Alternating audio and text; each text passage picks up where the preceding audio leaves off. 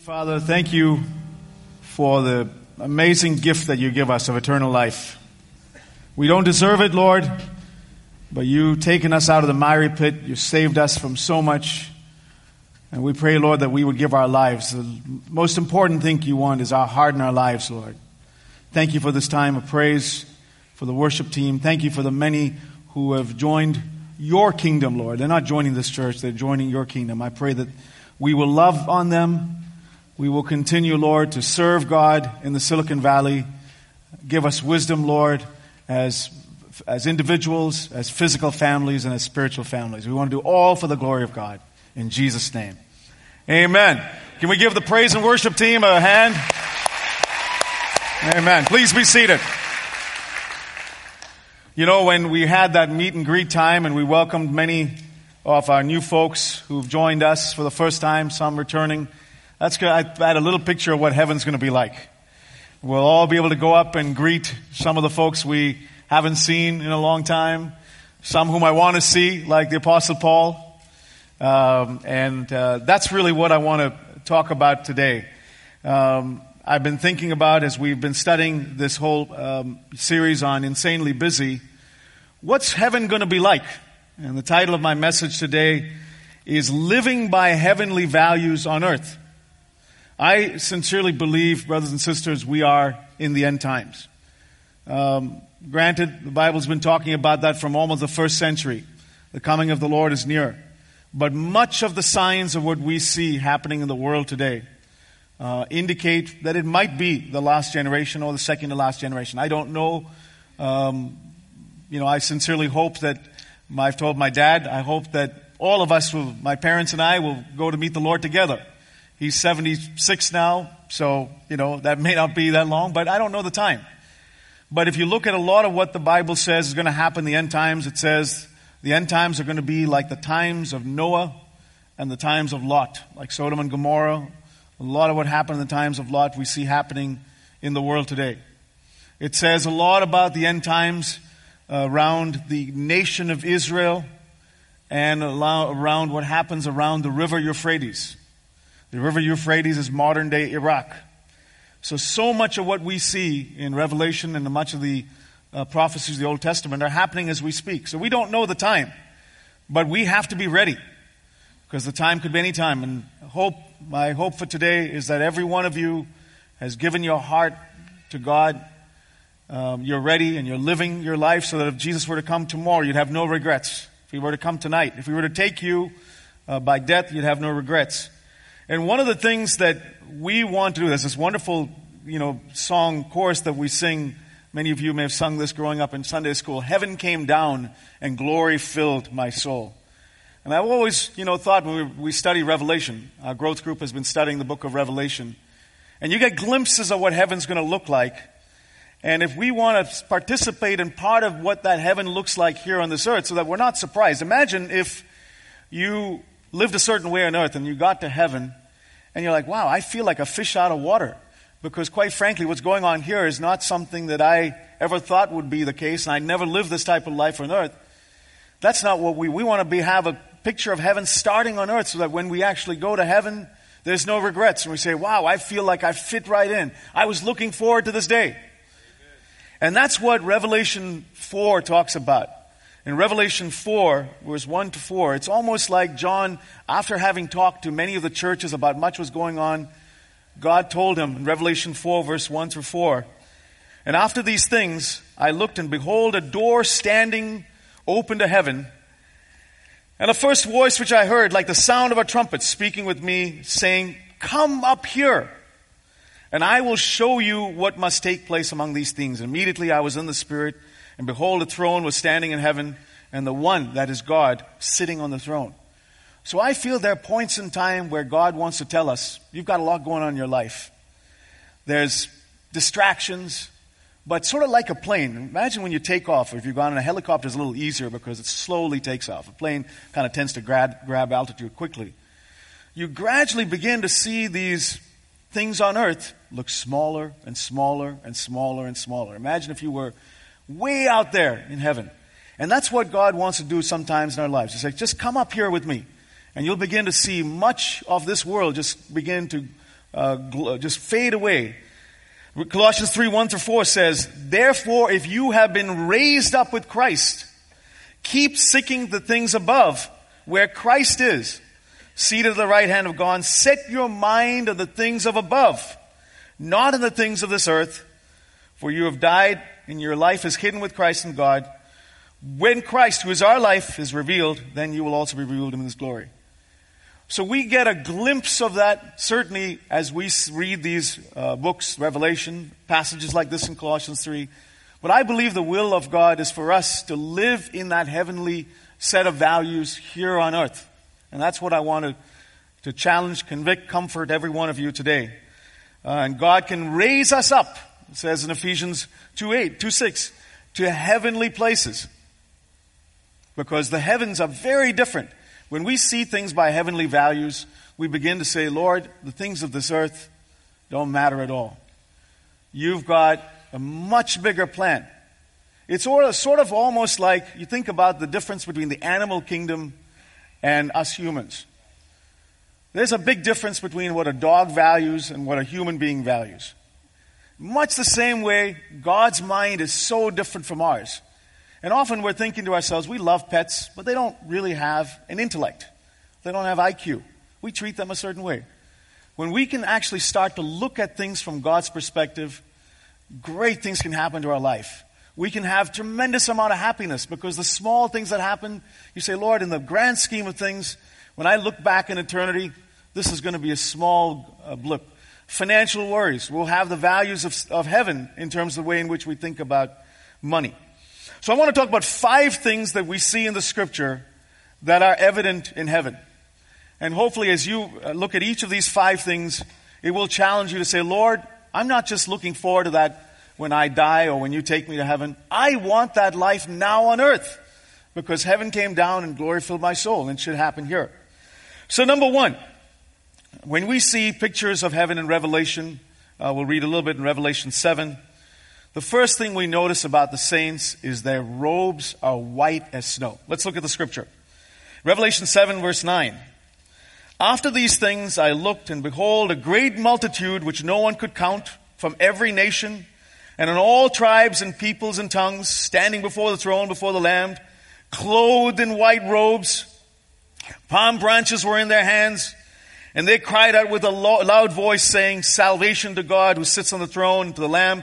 And all the angels were standing around the throne and around the elders and the 4 living creatures, and they fell on their faces and worshipped, Amen, blessing and glory and wisdom and thanksgiving and honor.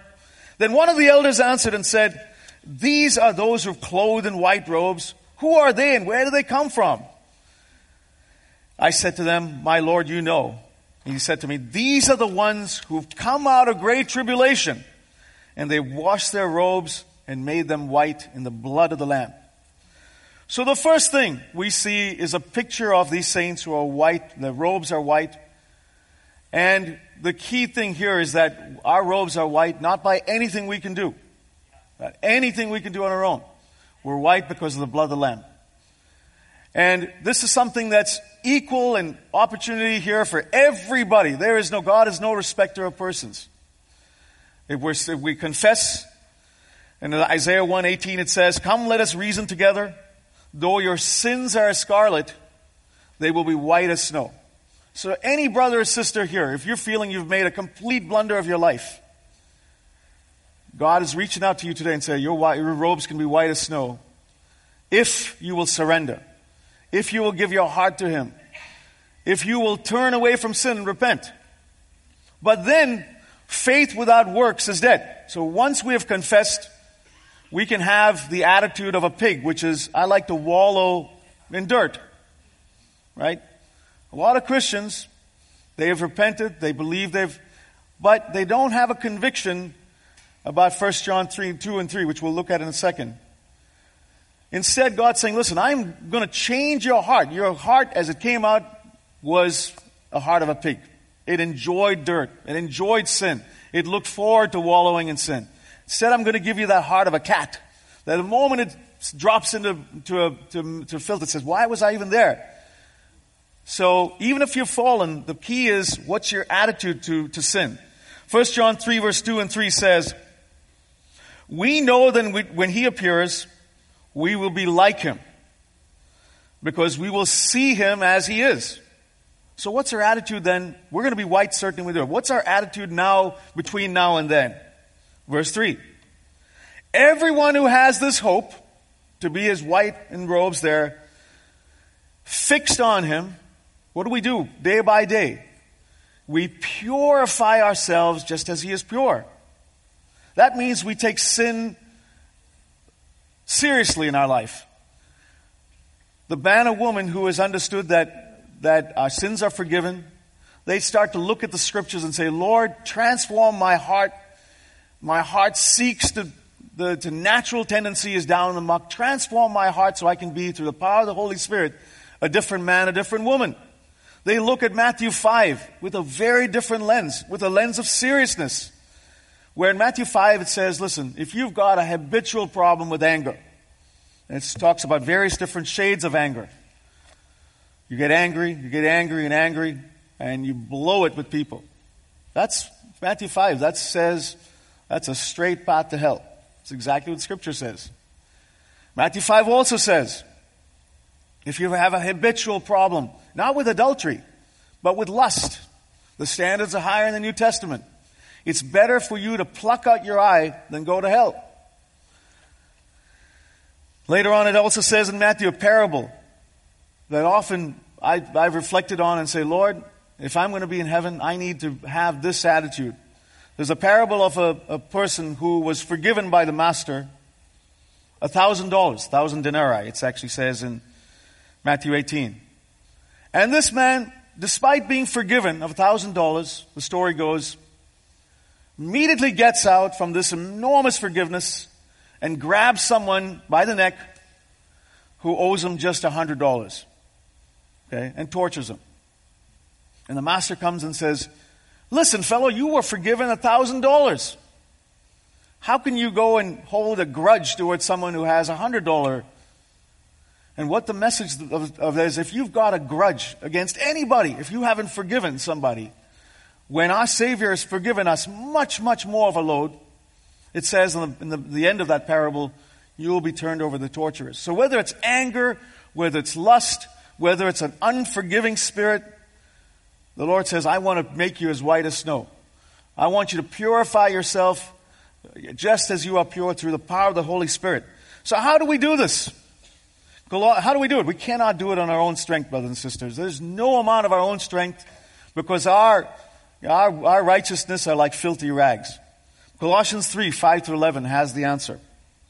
Therefore, 5-11 in Colossians 3, consider the members of your earthly body as dead to immorality, to impurity, to passion, to evil desire and greed, which amounts to idolatry. For it is because of these things the wrath of God will come upon the sons of disobedience, and them whom you walked when you were living. But now also in you, put then aside all anger, wrath, malice, slander, abuse of speech. Do not lie to one another, since you've laid aside the old life with its evil practices. And here's the promise in verse 10. Put on the new self, who is being renewed to a true knowledge according to the image of the one who created him. A renewal of which, this is the wonderful promise, there is no distinction. It doesn't matter where you've come from. If you've been blundering all the way to June 5th, 2016, here's the promise. There is no distinction between the Greek, the Jew, the circumcised, the uncircumcised, the barbarian, the Scythian, the slave, the free man. Christ is in all and through all. Through the power of the Holy Spirit. And if you look inside that, the barbarians were the worst of all. The Scythians call the barbarians call the Scythians like worse barbarians. So it doesn't matter where you've come. If you have given your heart to the Lord, today can be the day for a new start where you say, Lord, I want this to be the witness of my life, where my robes can also be white. So that's number one. Our robes, the calling of everyone here, is that your robes will be white there in heaven. But your obligation here on this earth is to purify yourself as He is pure. The second thing we see in heaven is that there is a constant spirit among these saints of praise and worship. Now, many folks tend to use this term praise and worship together. They interchange them and think it's the same thing. Well, we had a wonderful time of praise and worship. Well, let's look at Scripture, because there's a difference that's important for us to note in terms of how God calls out praise. There's verse after verse after verse in Psalms that talks about praise. And praise is typically an echo or reflection of our lips. Psalm 51:15. O Lord, open my lips, that my mouth may declare your praise. Psalm 63, verse 3. Behold, your lovingness is better than life. My lips will praise you. Psalm 71:23. My lips will shout for joy when I sing praise to you, and my soul will be redeemed. And we see verse after verse of this. So the praise of God is important. We had that this morning, a fantastic time of praise. We worship together on our knees. That's an echo of our lips. But worship is a much deeper thing. Worship is one where God says, I want not just your lips. I want your heart. I want your body. And there are examples of this. Romans 12:1 talks about this very, very clearly. Therefore I urge you, brethren, by the mercies of God, to present your bodies a living and holy sacrifice acceptable to God, which is your spiritual service of worship. There are two examples in the Old Testament where for the first time you see examples of worship. And they're all after amazing events that happen. The first one is Job. Imagine if your life was Job. All your children died. All your property was taken away, destroyed. And even the person who's closest to you, your wife, basically says, there's no hope for you, curse God and die. I'm pretty sure most of us haven't gone through that level of trauma or tribulation. And what do we see? Job falls on his face and says, Lord, naked I've come from the womb, naked I will return. Blessed be the name of the Lord. And he falls on his face and he worships. Abraham, another picture of him when he offers Isaac, the word used again is worship. So what God wants from us is not just our praise. That's important. It's an echo of our lips. It's important to praise Him. But He wants our complete life. He wants us to worship Him. And that's what we see very, very clearly is what's happening again and again and again in heaven. Let's look at a few of these examples in Revelation. Now, one of the things that's interesting about Revelation, I did a little Bible study, and interestingly enough, if you were to look at the word worship, it appears, if you were to say, well, what book of the Bible is it probably going to come in most often? You'd probably say it's Psalms. It does actually, is in Psalms about 15 or 16 times. But it's in Revelation over 20 times. Now, a few of those are worship of the beast. But even if you take away the worship of the beast, you see a picture of worship, worship, worship, worship. And look at them. And you'll see a picture of this worship very clearly. Revelation 4:10. The 24 elders will fall down before Him who sits on the throne and worship Him. They've given their entire life, as you know, as we've read in all these verses so far. But when they get to heaven, they're still worshiping Him. Revelation 5:14. And the four living creatures kept saying amen, and the elders fell down and worshiped. Revelation 7:11 again. All the angels were standing around the throne and around the elders and the four living creatures, and they fell on their faces before the throne and worshiped God. Revelation 19 verse 4. And the 24 elders and the four living creatures fell down and worshiped God. Throne saying amen and hallelujah. And finally, Revelation 19:10. Then this is talking about God, John's attitude. I fell at His feet and worshiped. And he said to me, and then again, Revelation 24, I saw thrones and they sat on them and judgment was given them. And I saw the souls of those who have been beheaded. These are martyrs who would not receive the forehead and they fell down and worshiped. So we see again and again and again, praise and worship is a hallmark of heaven. And God wants not just our praise in this wonderful time of praise and worship. He also wants our worship. Worship of giving our hearts, giving our lives completely to Him. That's the second attribute that we see in heaven. The third one we see is the way in which crowns on people's head show up. Today, if you think about the earth, what are the crowns that people, recognize on people's heads? It's their degrees, their status, their titles, okay? The way in which they're respected on earth. Those are the crowns that are physically placed on people's heads, right? The only crown that we see that Jesus received was a crown of what? Of thorns. There was no title he received. He was considered the worst of all. No good thing comes out of Nazareth. He was a son of a carpenter. But there is a picture of a crown of glory and a crown of life that we see in parts of the New Testament. Let's look at them. In 2 Timothy, it talks about, in the future there is laid up for me a crown of righteousness, which the Lord, the righteous judge, will award to me on that day. Not only me, but also those who've loved his appearing. James chapter 1 verse 12, it talks about the crown of life. Blessed is a man who perseveres under trial, for once as he has been approved, he will receive the crown of life, which the Lord has promised to those who love him. 1 Peter 5:4, when the chief shepherd appears, you will receive an unfading crown of glory. So again and again we see this picture of a crown of glory. But even as we see this picture of a crown of glory and a crown of life, it's interesting to see the attitude that the saints have in heaven to even the spiritual recognition that they are given. Let's look at Revelation 4:10. And to me, this is a picture of the humility that we need to have on this earth if we're going to be ready for that in heaven. Revelation 4:10, it says, the 24 elders will fall down before him who sits before the throne. They will worship him forever and ever. We talked about that before. And what do they do with these spiritual crowns that they've been given? This is not the crown of you've went to this great college or you achieved all this stuff on earth. These are the crown of glory, the crown of life. They take their crowns and they put that before the throne and they say, Lord, we are not worthy. So think about this. This is even the spiritual distinction. I think when we get to heaven, one of the godliest men we'll meet is probably the Apostle Paul. He's probably going to be front of line in the most humblest person saying, Lord, I don't deserve this crown that you've given me. So our attitude needs to be, even when we get a spiritual blessing that acts as a crown on our head, we say, Lord, I don't deserve this. When we see somebody else who's struggling, as that great man of God said, struggling with anything, it might be an addiction, we say, Lord, there go me, but for the grace of God. That needs to be our attitude so that there's a pervasive sense of humility that fills us even for the spiritual blessing that we have. That's the extreme form of what the Lord wants to do.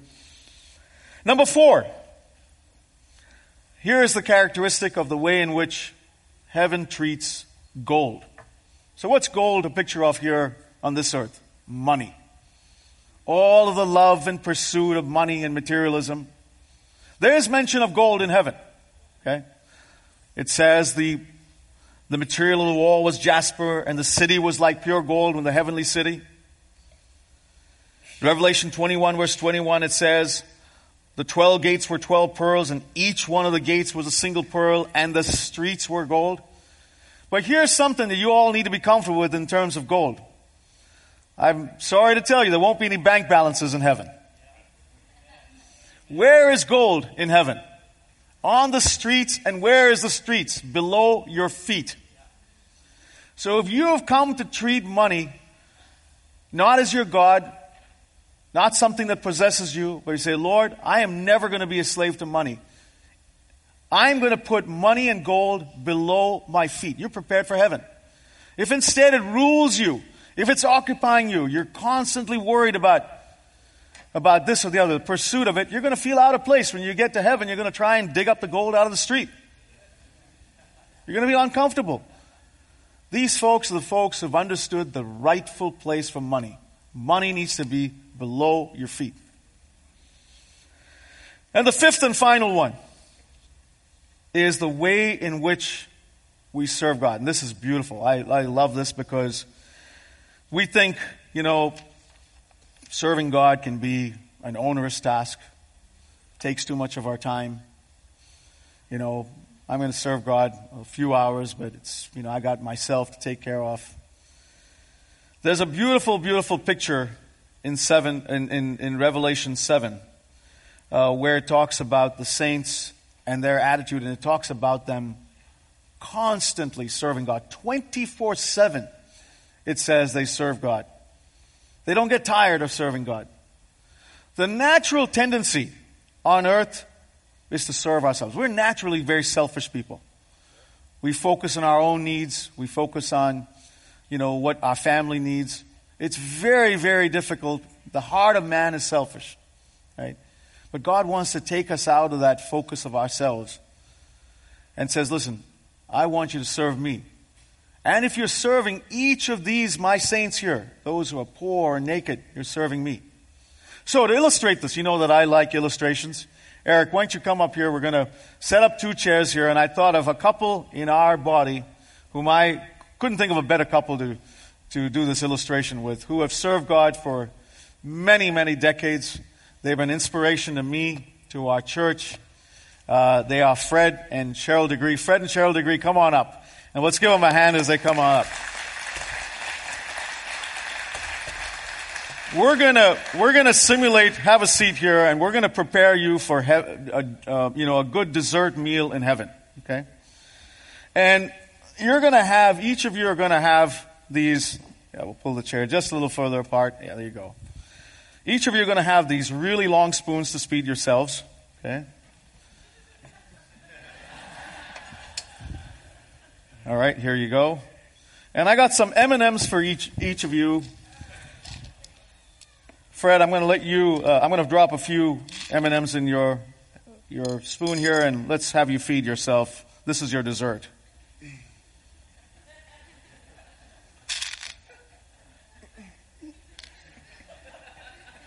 Okay, Cheryl, you've got a few M&Ms for your dessert. Cheryl, you can do it. Come on. Let's try a few more. Fred's got longer hands, so he was able to get a few in his mouth. Now, this is kind of what our selfish life on earth is. We're focused on ourselves. We're focused on every aspect of what we need. Now, every one of you are looking at this and saying, hey, there's a very easy way to solve this. How should they solve this? Feed each other. Okay. Fred, you're going to serve your wife first.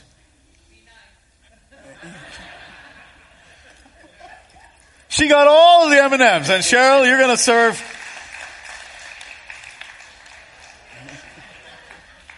You like some more? But they have been doing this for 25, 27 years as a married couple. They've been a blessing to this church. Thank you, brothers and sisters. Okay, good. You can leave it there. We'll pick up the M&Ms later. But that's an illustration of what serving in heaven is going to look like. Everyone is focused on the other. We tend to be a take society, take individuals. Ever notice when a child is born, their hands come in like this? Fists are closed. I'm not saying I'm reading much into that, but it's a picture, right? We tend to be like that. We're grabbing. So, if you are of that kind, you say, Lord, transform myself. That's the nature of a pig. I want to be transformed to one that enjoys serving. There's a joy in serving. But here is the promise. This part to me was the most uplifting part of this passage. Here is the promise for those of you who serve. And if you get a picture of what this is going to look like in heaven, you'll be enormously prepared for it here on this earth. Check this out. This is Revelation 7, verse 15 to 17, and I'll close on this note. For this reason, they are before the throne. It's talking about this multitude that we talked about earlier in Revelation 7. And they serve him day and night, 24/7 in his temple. He who sits on the throne. And check this out. This is the promise of what God will do for you if you serve him. And you tell me at the end of this if it's a fair trade. Lord, I want to serve you all the days of my life. But in return, what's God going to do for you? First off, he will spread a tabernacle over them. They will hunger no longer, nor thirst anymore. The sun will not beat down on them or any heat. For the Lamb at the center of the throne will be their shepherd. Shepherd, someone who's guiding them through tough places, just like Psalm 23. Will guide them to the springs of water of life, and will wipe every tear from their eye. Now let me tell you, if you worked for an employer, and the employer said, give me every waking hour of your time. Most of us typically do that today. This is very rarely a 40-hour job. Many of our jobs are more than 40 hours. Okay? But imagine if the employer told you, in return for the 40 hours or 60 hours or 70 hours, whatever time that you're working for me, I'm going to take care of you. I'm going to be your protector. I'm going to take care of all of your needs. You're going to be safe. You're going to be secure. That's the best thing I would want. Lord, I will give you any amount of my time. I want you to protect my family. When I was growing up, I should have probably acknowledged this at the beginning of the service. I have a very special guest here today. It's my mother, who is 72 years old. Mom, why don't you stand up? She is one of the heroes of my life. But one of the things for me, I thank God for mothers. We celebrated Mother's Day a few weeks ago. I should say that at Mother's Day, I remember this, I told my mom this earlier, there was a sister here who won the prize for the most number of grandchildren. And I think it was 14. I just want to let you know my mom's outdone you with 15 and 16 in the last 2 weeks. Number 15 and 16 of the Poonen clan have arrived. My second brother had his 5th child, and my third brother had his 4th child. So we're now at 15 and 16. I don't know if it's counting or not, but at least 15 and 16. But I will tell you, when I grew up as a child, I had thick glasses. I was bullied at school. The one thing that I knew was that when I came home, it was secure. There was a safety in a tabernacle. There was a security around my home, okay, which I'm thankful for. I didn't deserve that. I didn't choose the home that I was going to live in. Didn't choose the parents to have. And that's my prayer for every one of you, certainly in your homes. Our homes need to be that safe and secure place, irrespective of what happens at school. They can come in here because of the fear of the Lord and the godliness that's around our homes. The same thing in the church. Irrespective of what happens out there in the community, you've got to know when you come into the church of God, whether it's Abundant Life or any other place you're worshiping, I hope that you sense that this is a reflection of what that picture of the tabernacle is going to be. Where we serve God faithfully, and in return for that, He provides a tabernacle for us. It has been my testimony, brothers and sisters, that when you serve God, I've witnessed this in my family. It's certainly the promise I want to echo for my own family. I have seen this also in this church. There have been examples of brothers and sisters who've been faithful and faithful and faithful, and God's blessed them. God's blessed them in ways that are inspiration to me. I'll give you a couple of examples. Brother Rocky, I told him just before this I was going to pick him as one of my examples, so he's not going to be too embarrassed by this. He has been an example to me because of the way in which, as a man of God, he has brought up his children. 4 daughters. Now I think you've got some grandchildren too. 1. You got a little bit to catch up with number 15 or 16. But I can tell you, I'm on my knees trying to bring up 3 children. And when I see a man of God who's been a great father, I give glory to God for that. Can we give Brother Rocky a hand? And there are other sisters here. I don't know if you know this. Sister Hill, we call her Mother Hill. The amount of prayer that has gone around every pew here, and probably many of you, I'll get emails from her in the middle of the week. Pray for this person. Part of these ideas of doing these prayer cards comes from many of the brothers and sisters who are faithfully praying. These are examples of service that we have. And I encourage every one of you, when you serve God, He is never a debtor. I felt the calling of the Lord just 2 years ago when a lot that was going on in our church. All that I heard from the Word of God to me was stand in the gap. There's a gap. There's a little hole there. Just be faithful and stand in the gap. And for many of you, that's all the Lord might ask. Stand in the gap and be faithful. You may not have a visible place. You might be a single mother at home and you feel like, listen, nobody sees me, but you're standing in the gap. When you serve God faithfully, here is the promise that you can lay a hold of. And I will tell you, it's really an unfair trade. Imagine that I'm serving God, and in return, He builds a tabernacle around me. Every tear of mine is wiped. Every need. I'm not asking for luxuries. I'm asking for the necessities. That's what His promise is for every one of you. So my prayer for every one of you, none of what we've shared today, I hope, is a condemnation, but a word of conviction and a word of comfort. That if we want to get ready for heaven, these are the end times, brothers and sisters. I absolutely believe that.